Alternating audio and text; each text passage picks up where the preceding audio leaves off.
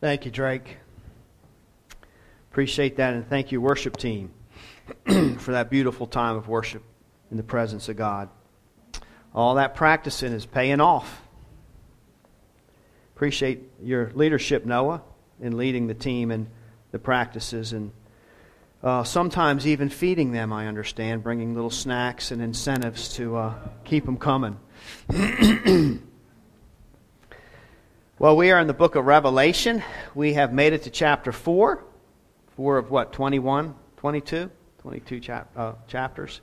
And so we've completed Jesus' view of the churches, the 7 churches, and we're reminded that the entire book of Revelation is from heaven's perspective. And so the material that we covered was Jesus's, or heaven's perspective on what's going on in the churches. We don't always get that same vibe, or we don't always draw the same conclusions. If we were to look at those 7 churches that Jesus examined, that he walks among, we may not have drawn the same conclusions, but this is from heaven's perspective. The interesting thing, as we turn the page to chapter 4 now, we have heaven's perspective on, not the churches, but on heaven itself. And heaven's perspective of what happens in heaven, what's going on in heaven, and it all revolves around the throne of God. So if we had cameras and we were doing a survey of heaven, if we're taken into it, the first place it doesn't scan, say, green pastures or the beautiful deep waters or mountains or whatever's up there. The first place it goes right to the throne room of God, the very center, the very core of heaven. And the reason that's an exciting place to be is that heaven is not just about the atmosphere. The most exciting thing about heaven is the God of heaven. The most exciting thing about heaven is the throne, and on the throne sits the God of heaven. So it's the person of heaven. So as we look at chapter 4 and chapter 5, chapter 4 is completely designated to just the throne. I'll cover it in 2 sermons, today and next time. And then chapter 5 really is still about the throne. It's just now we're asking the question in chapter 5, who is worthy to open this seal? John is all upset because a scroll is exposed, and scrolls mean information, knowledge, and it's closed, it's sealed. And he's upset about that. He begins to weep. But these 2 chapters are all about the throne of God. And this part of Revelation just draws us in to another world, another kingdom. And we were reminded this morning that God created not just the earth, but the heavens and the earth. And the heavens are his dwelling place. So all of the creatures and all that will take place in heaven, everything that we will read from this point on, it comes from the throne center, it comes from the command center. All power, all authority for everything in the universe comes from the throne, and on that throne is the person of God. And in heaven, everything, all the creatures are absolutely consumed by the God of heaven. So it's not like they're looking outward at the beautiful vistas of heaven. They are looking concentrated, surrounding the throne of God, because he is there and they are in his presence. And they just are enthralled and consumed by the person and the presence of God in heaven. And so, sadly, while we're down here falling short of the glory of God, Romans 2:23, they are up there falling on their faces before the presence of God in holiness, innocence, and purity.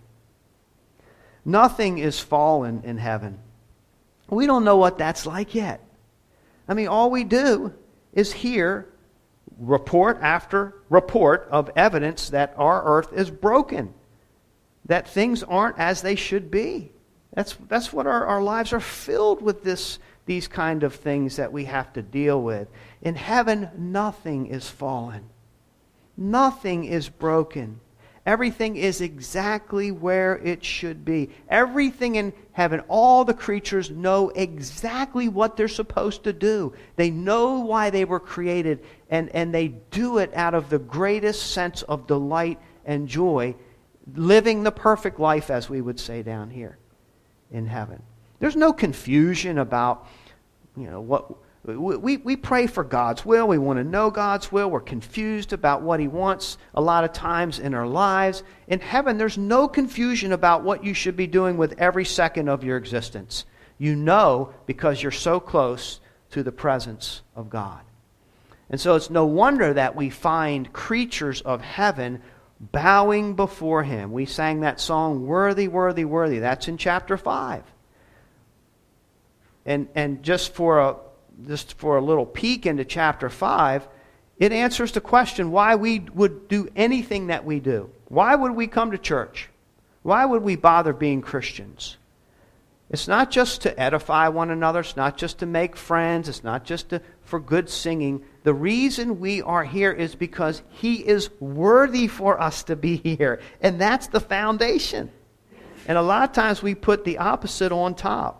But the whole reason that we do anything we do, the reason we show up, is not about ourselves. Heaven has that straight. It's because He is worthy of our presence. He's worthy of our heart, our emotions, our mind, and everything that we are and have. The King sits on the throne. So all of the mysterious things that we will learn about in this book of Revelation, the 7 trumpet blasts, or the 7 seals, and the 2 witnesses, and the bowls, all of this mysterious stuff is directed from the command center of the throne of heaven by the triune God. And so it's almost like the first glimpse we get of heaven in this book is right there in the throne. That's where we need to start.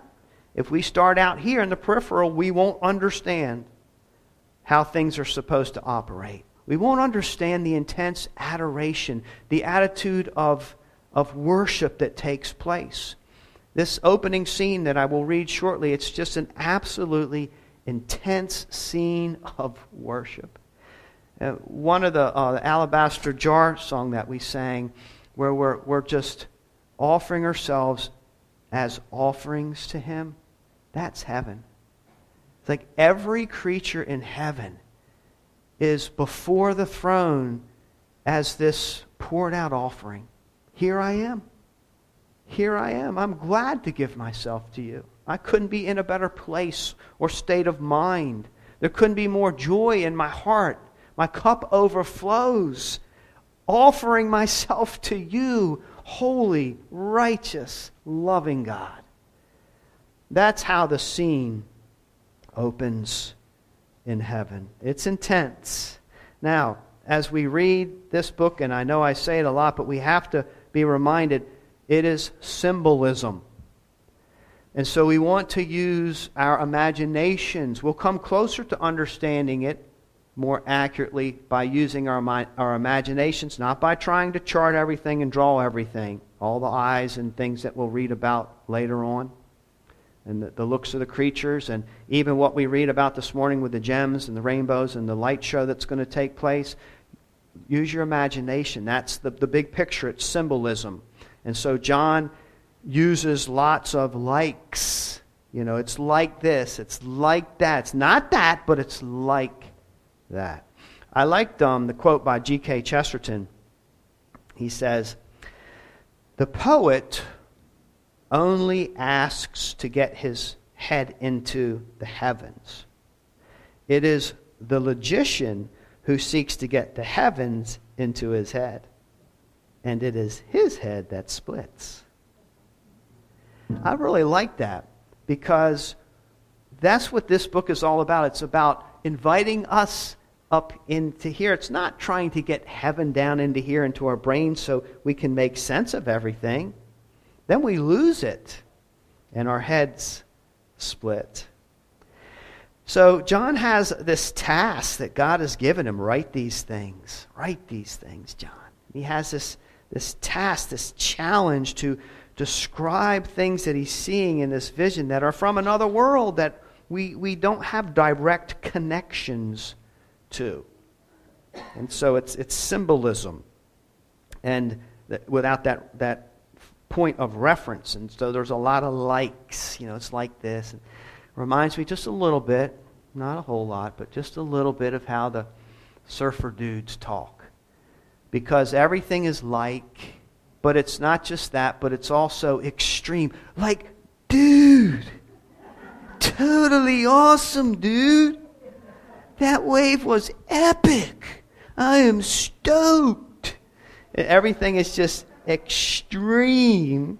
And it's a little, not exactly like that, but a little bit like that in this description. So that's what we have to work with here this morning. And in all of this symbolism, we behold just a beautiful doctrine of worship. So with that said, I want to look at, I'm going to read actually the whole chapter. It's only 11 verses, but we'll only cover the first 3 this morning. But it's important for us to see the context that we are invited into. Chapter 4, verse 1. After this I looked, and behold, a door standing open in heaven. And the first voice which I heard speaking to me like a trumpet said, "Come up here, and I will show you what must take place after this." At once I was in the Spirit, and behold, a throne stood in heaven, with one seated on the throne. And he who sat there had the appearance of jasper and carnelian, and around the throne was a rainbow that had the appearance of an emerald. Around the throne were 24 thrones, and seated on the thrones were 24 elders, clothed in white garments with golden crowns on their heads. From the throne came flashes of lightning and rumblings and peals of thunder. And before the throne were burning 7 torches of fire, which are the 7 spirits of God. And before the throne there was, as it were, a sea of glass, like crystal. And around the throne, on each side of the throne, are 4 living creatures, full of eyes in front and behind. The first living creature like a lion, the second living creature like an ox, the third living creature with the face of a man, and the fourth living creature like an eagle in flight. And the 4 living creatures, each of them with 6 wings, are full of eyes all around and within, and day and night they never cease to say, "Holy, holy, holy is the Lord God Almighty, who was and is to come." And whenever the living creatures give glory and honor and thanks to Him who is seated on the throne, who lives forever and ever, the 24 elders fall down before Him who is seated on the throne and worship Him who lives forever and ever. They cast their crowns before the throne, saying, "Worthy are you, our Lord and God, to receive glory and honor and power, for you created all things, and by your will they existed and were created." And so you can see why this morning I have one point. Simple point, the throne. It's the throne. Next time we'll look at the throne from the perspective of the prepositions that John uses, because there's things that are above the throne and beside the throne and around the throne. And so I'm just going to take some of those prepositions next time and we'll examine it from that perspective. But in verse 1, the throne, I looked, and behold, a door standing open in heaven, and the first voice which I heard speaking to me like a trumpet said, "Come up here, and I will show you what must take place after this." After this, of course, is after the words spoken to the churches, after the vision that John had of the 7 churches. This comes after that. And the first thing he sees is an open door. Not a stairway to heaven for you 70s Led Zeppelin fans, but an open door. This is not like that stairway. It's more like, from this perspective, it's more like the door way in The Lion, the Witch, and the Wardrobe, when the kids get into the wardrobe and they've had these coats and it's kind of dark in there and they're finding their way and they push through them and immediately they open up into an entirely different world with new creatures, different creatures and everything. It's just a whole new world. And that's what happens to John as he is invited through this open door into the heavens. The voice that beckons him, he says it's like that trumpet. It's the same voice I heard in chapter 1, verse 10, as Jesus called him into his first vision. It's this distinct, like kind of voice that he will compare to some things. So when God speaks, it's commanding, it's intimidating. What do you compare it to?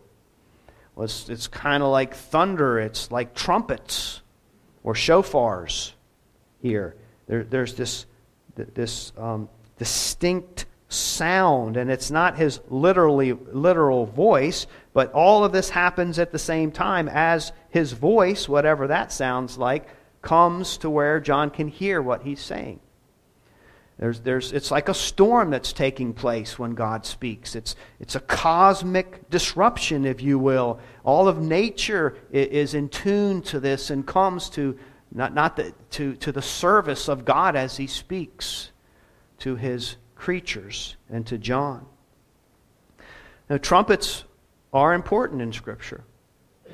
I'm reminded of the command to the Israelites as they were taking over conquering the Promised Land, one of the strange commands to march around the city of Jericho.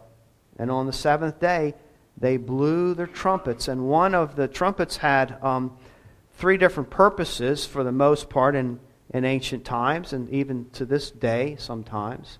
To herald a king. You watch it in the movies. When a king is introduced, a lot of times trumpets will play. Also for judgment. A trumpet will blow for judgment, and we will see that a lot in this book. The sounding of trumpets. It initiates God's wrath. And also for victorious warriors, they get a trumpet sound and music when they return as well. And Jesus, of course, is all three of these, but it's this energetic, cosmic kind of voice here. And it happened on earth, not just in heaven.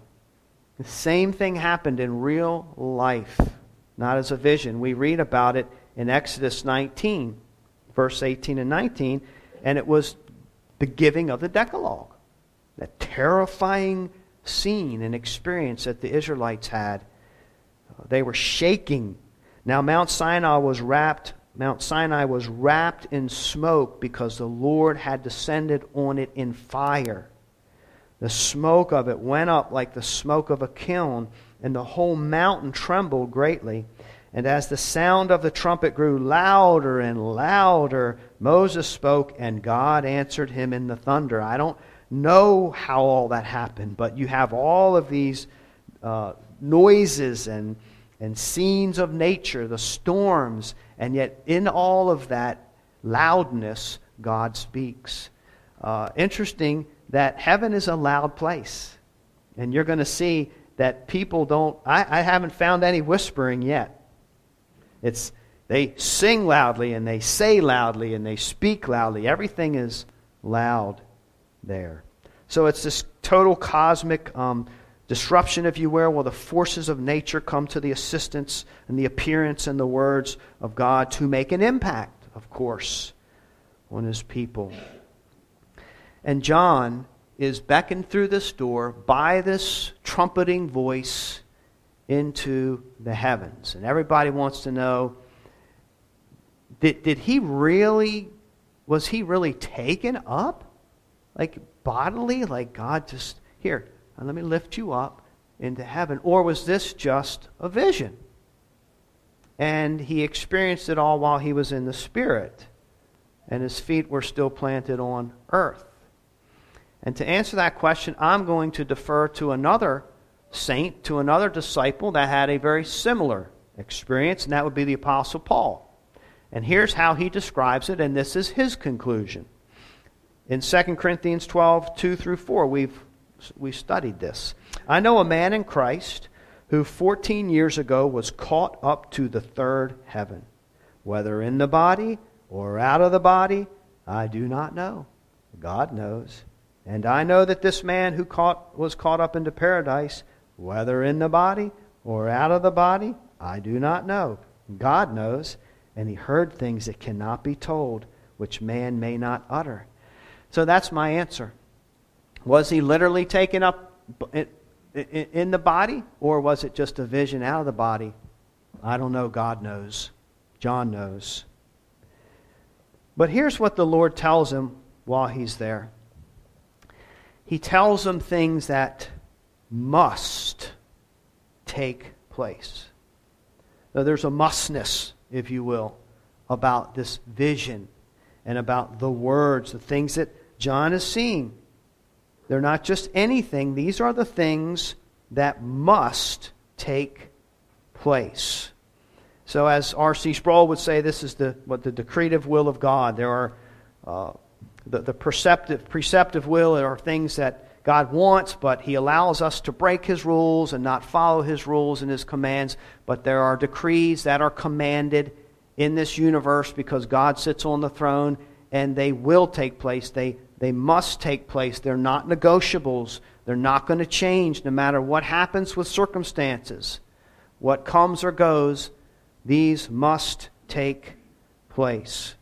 You know, there are modern theologies that teach that God either doesn't know everything, He's not omniscient, or He chooses not to know things. And one of those theologies is called open theism, and it's called open theism because it leaves the door open for God and the future, in the sense that the future is not set. Not even God knows the future because He's choosing not to know the future. And the reason He's doing that is because He's a relational God, and He wants to invite man into the decision-making process so that man feels significant and important and not just like some puppet here. So the future is not settled. The future depends on what man will decide whenever God invites him into His counsel to decide what things will look like. So in that sense, the future is open. It's not predetermined. It's not predestined. It is yet to be seen.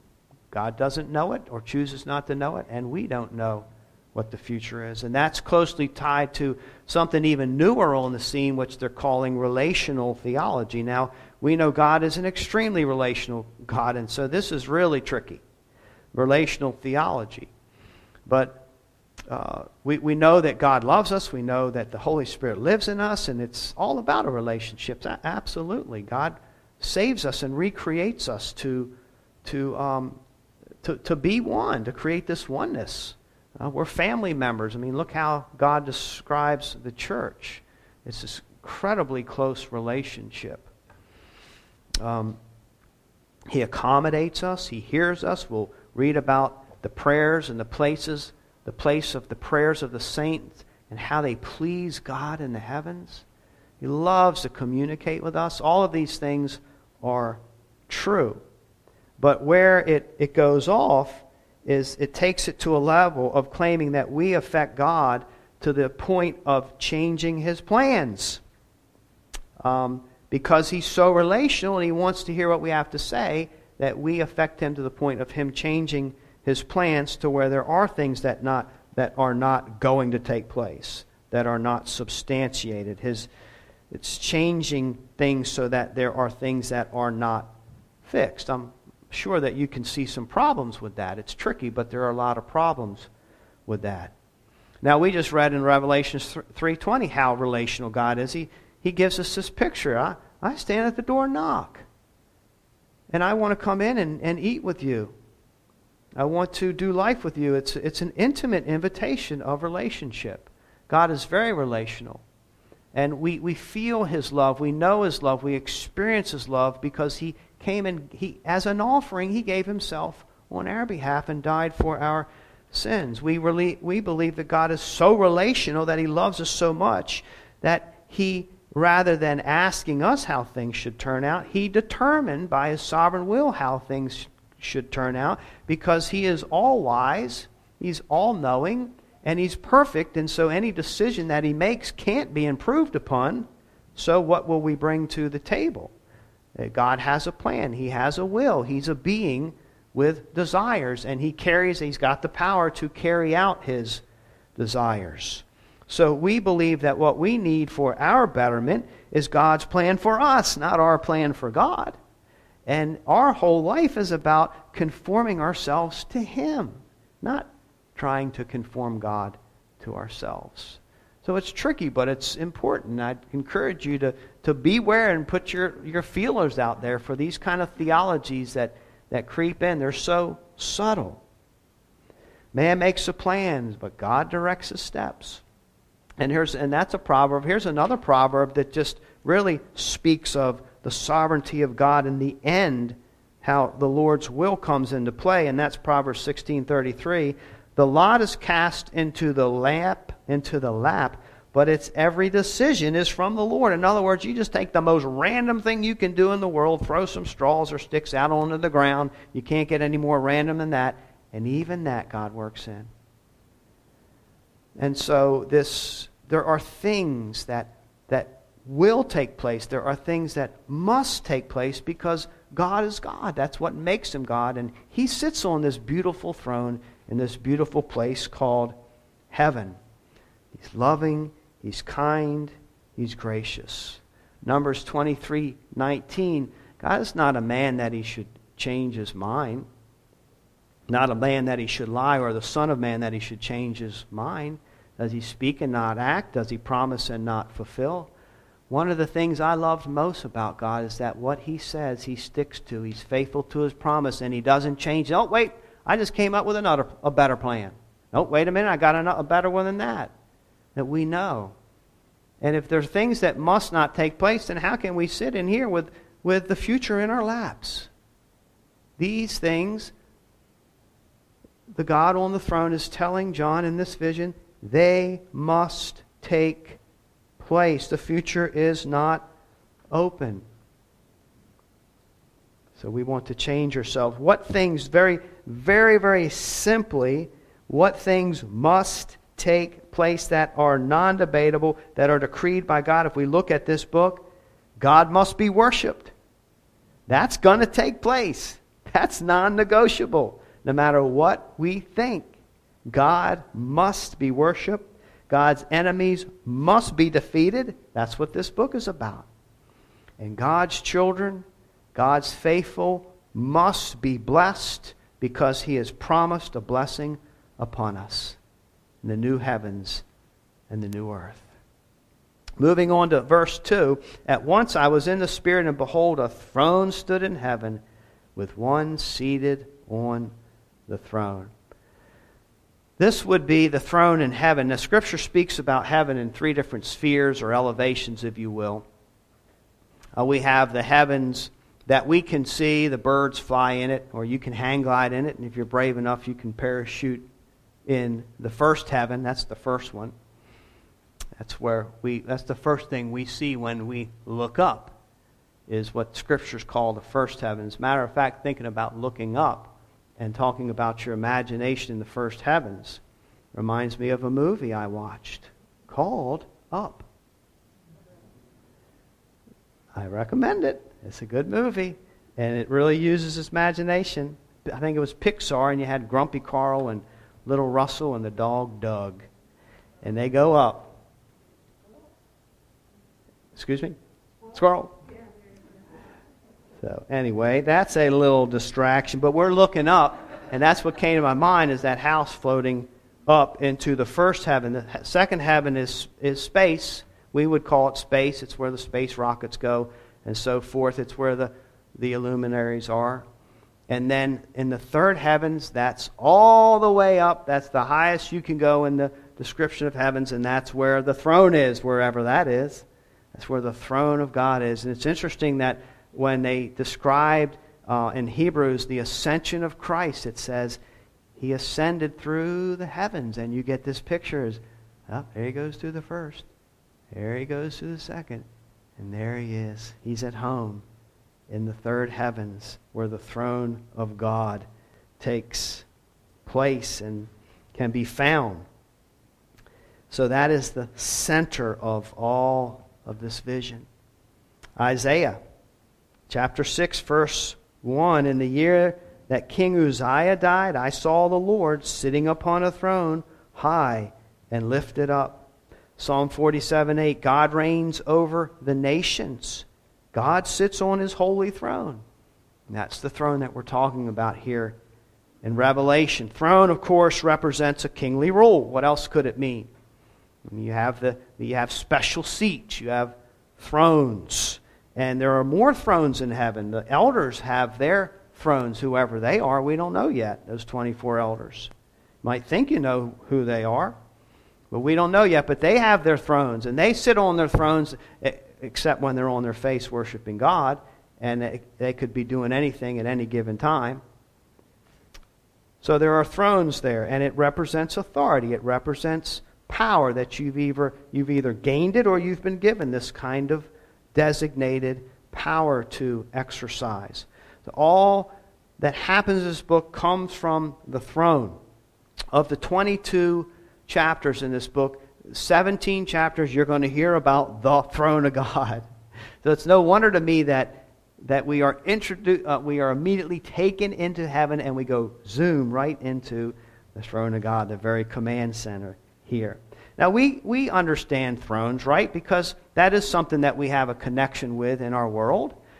We can still see kings or queens sitting on thrones. We see it in real life. We might see it in the movies. And it's this idea of it being set apart, royalty. It's a designated seat. Only one person can sit. It's a throne made for that person. Or even the idea of designated parking. Don't park in somebody's spot. You didn't earn that. This is for this particular person of importance. It's designated. That's the idea of the throne. Kings and queens sit on thrones.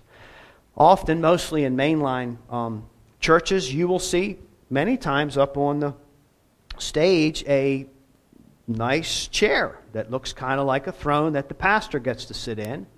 And the idea is that when he comes to preach, he has been given authority by God to speak his word. And so it's kind of a designated seat, if you will, in that sense. So our culture understands this. We used to use this idiom. You don't hear it as much anymore, but the king of the castle. He is the king of the castle. Kind of referring to the man of the house, or dad. We call him Dad. Dad's the king of the castle. In your home, does Dad have his favorite chair, his designated chair, his command center, where he wields his decrees and holds the remote control with all the power and chooses what channel the whole family has to watch? He sits on his throne and makes these decisions for the family because he's the king, if you will.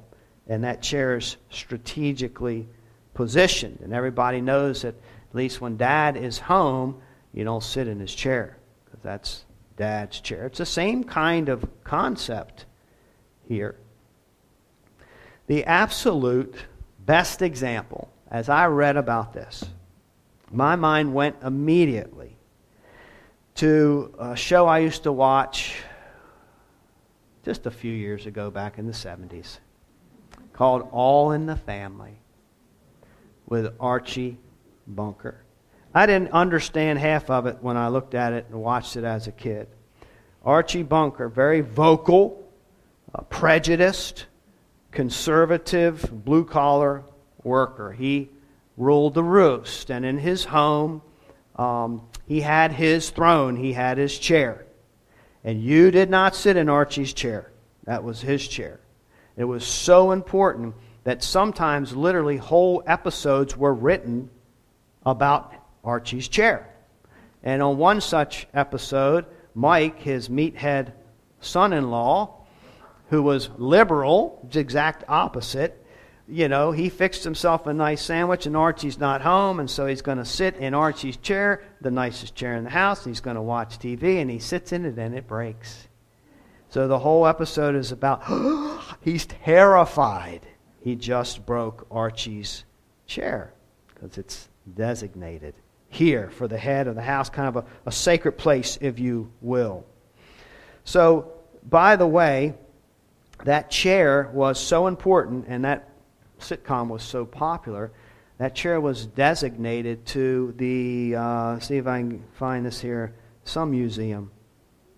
You've seen it. Smithsonian National Museum of American History in D.C. It was designated. You can go see Archie's throne, if you're so inclined, in a museum there.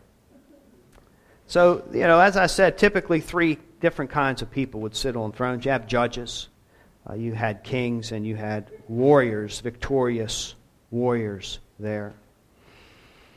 He who sat there had an appearance of jasper and carnelian, and around the throne was a rainbow that had the appearance of an emerald. Now, it's hard to picture this, but this is like it's an incredible, brilliant, bright, radiant scene. And the carnelian I hear is red. The jasper, I think, is white or translucent. Of course, the emerald is green. And you know what valuable gems do?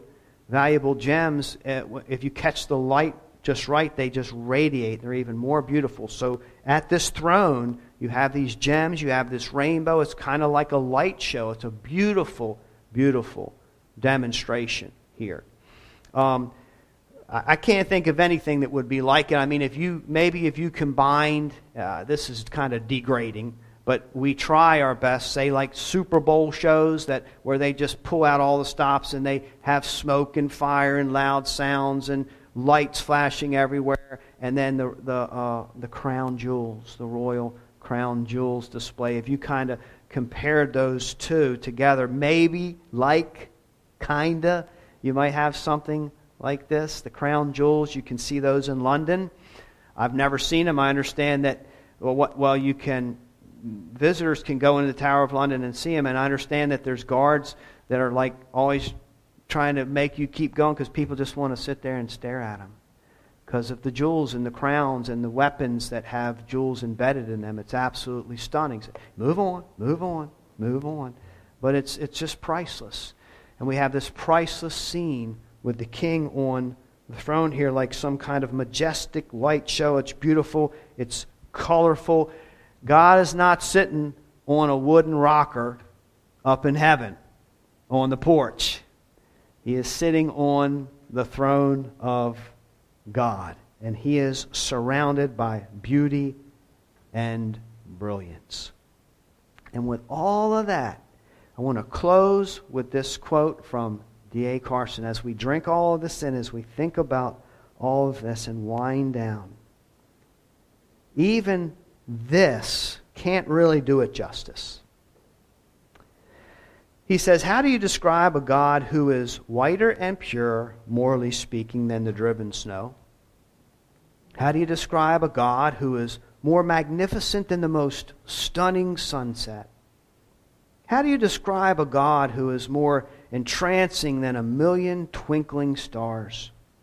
How do you describe a God, the knowledge of whom is more nourishing than the best of foods? How do you describe a God whose love is more faithful and understanding and sensitive and self-giving than the ideal mother? How do you describe a God who's more awesome than all the unleashed forces of nature? God covers Himself with light as with a garment, Psalm 104 says. That's one metaphor. 1 Timothy 6 says, the Lord dwells in unapproachable light, whom no one has seen or ever can see. How do you describe a God like that? Indeed, the most important thing about this description is that God is not described. Now that's profound. I because we go to all these lengths to try to wrap our minds and get a vision, and yet we don't, to the extent that we can nail it, to the extent that we can draw it, that we can take a picture of it and say, this is God, because whatever we would come up with would be an idol, and it would fall way short of how beautiful and majestic God really is. So we have it's like, or it's as this. God's transcendent. He's otherworldly. He's of a different substance. This is creation. He's not a part of His creation. He is above this. And we might be tempted to bring it down and try to fit it into our heads, and to bring God and the transcendent and the holy other into this little thing. And I'll say little thing about my own brain. You can call yours what you want.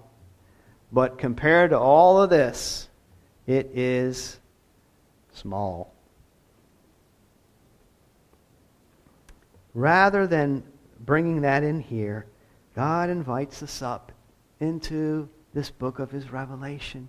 He invites us into it, into His world, into His heavens, into His being. And I would rather do that than the opposite and have my head split. May God bless the preaching of His word.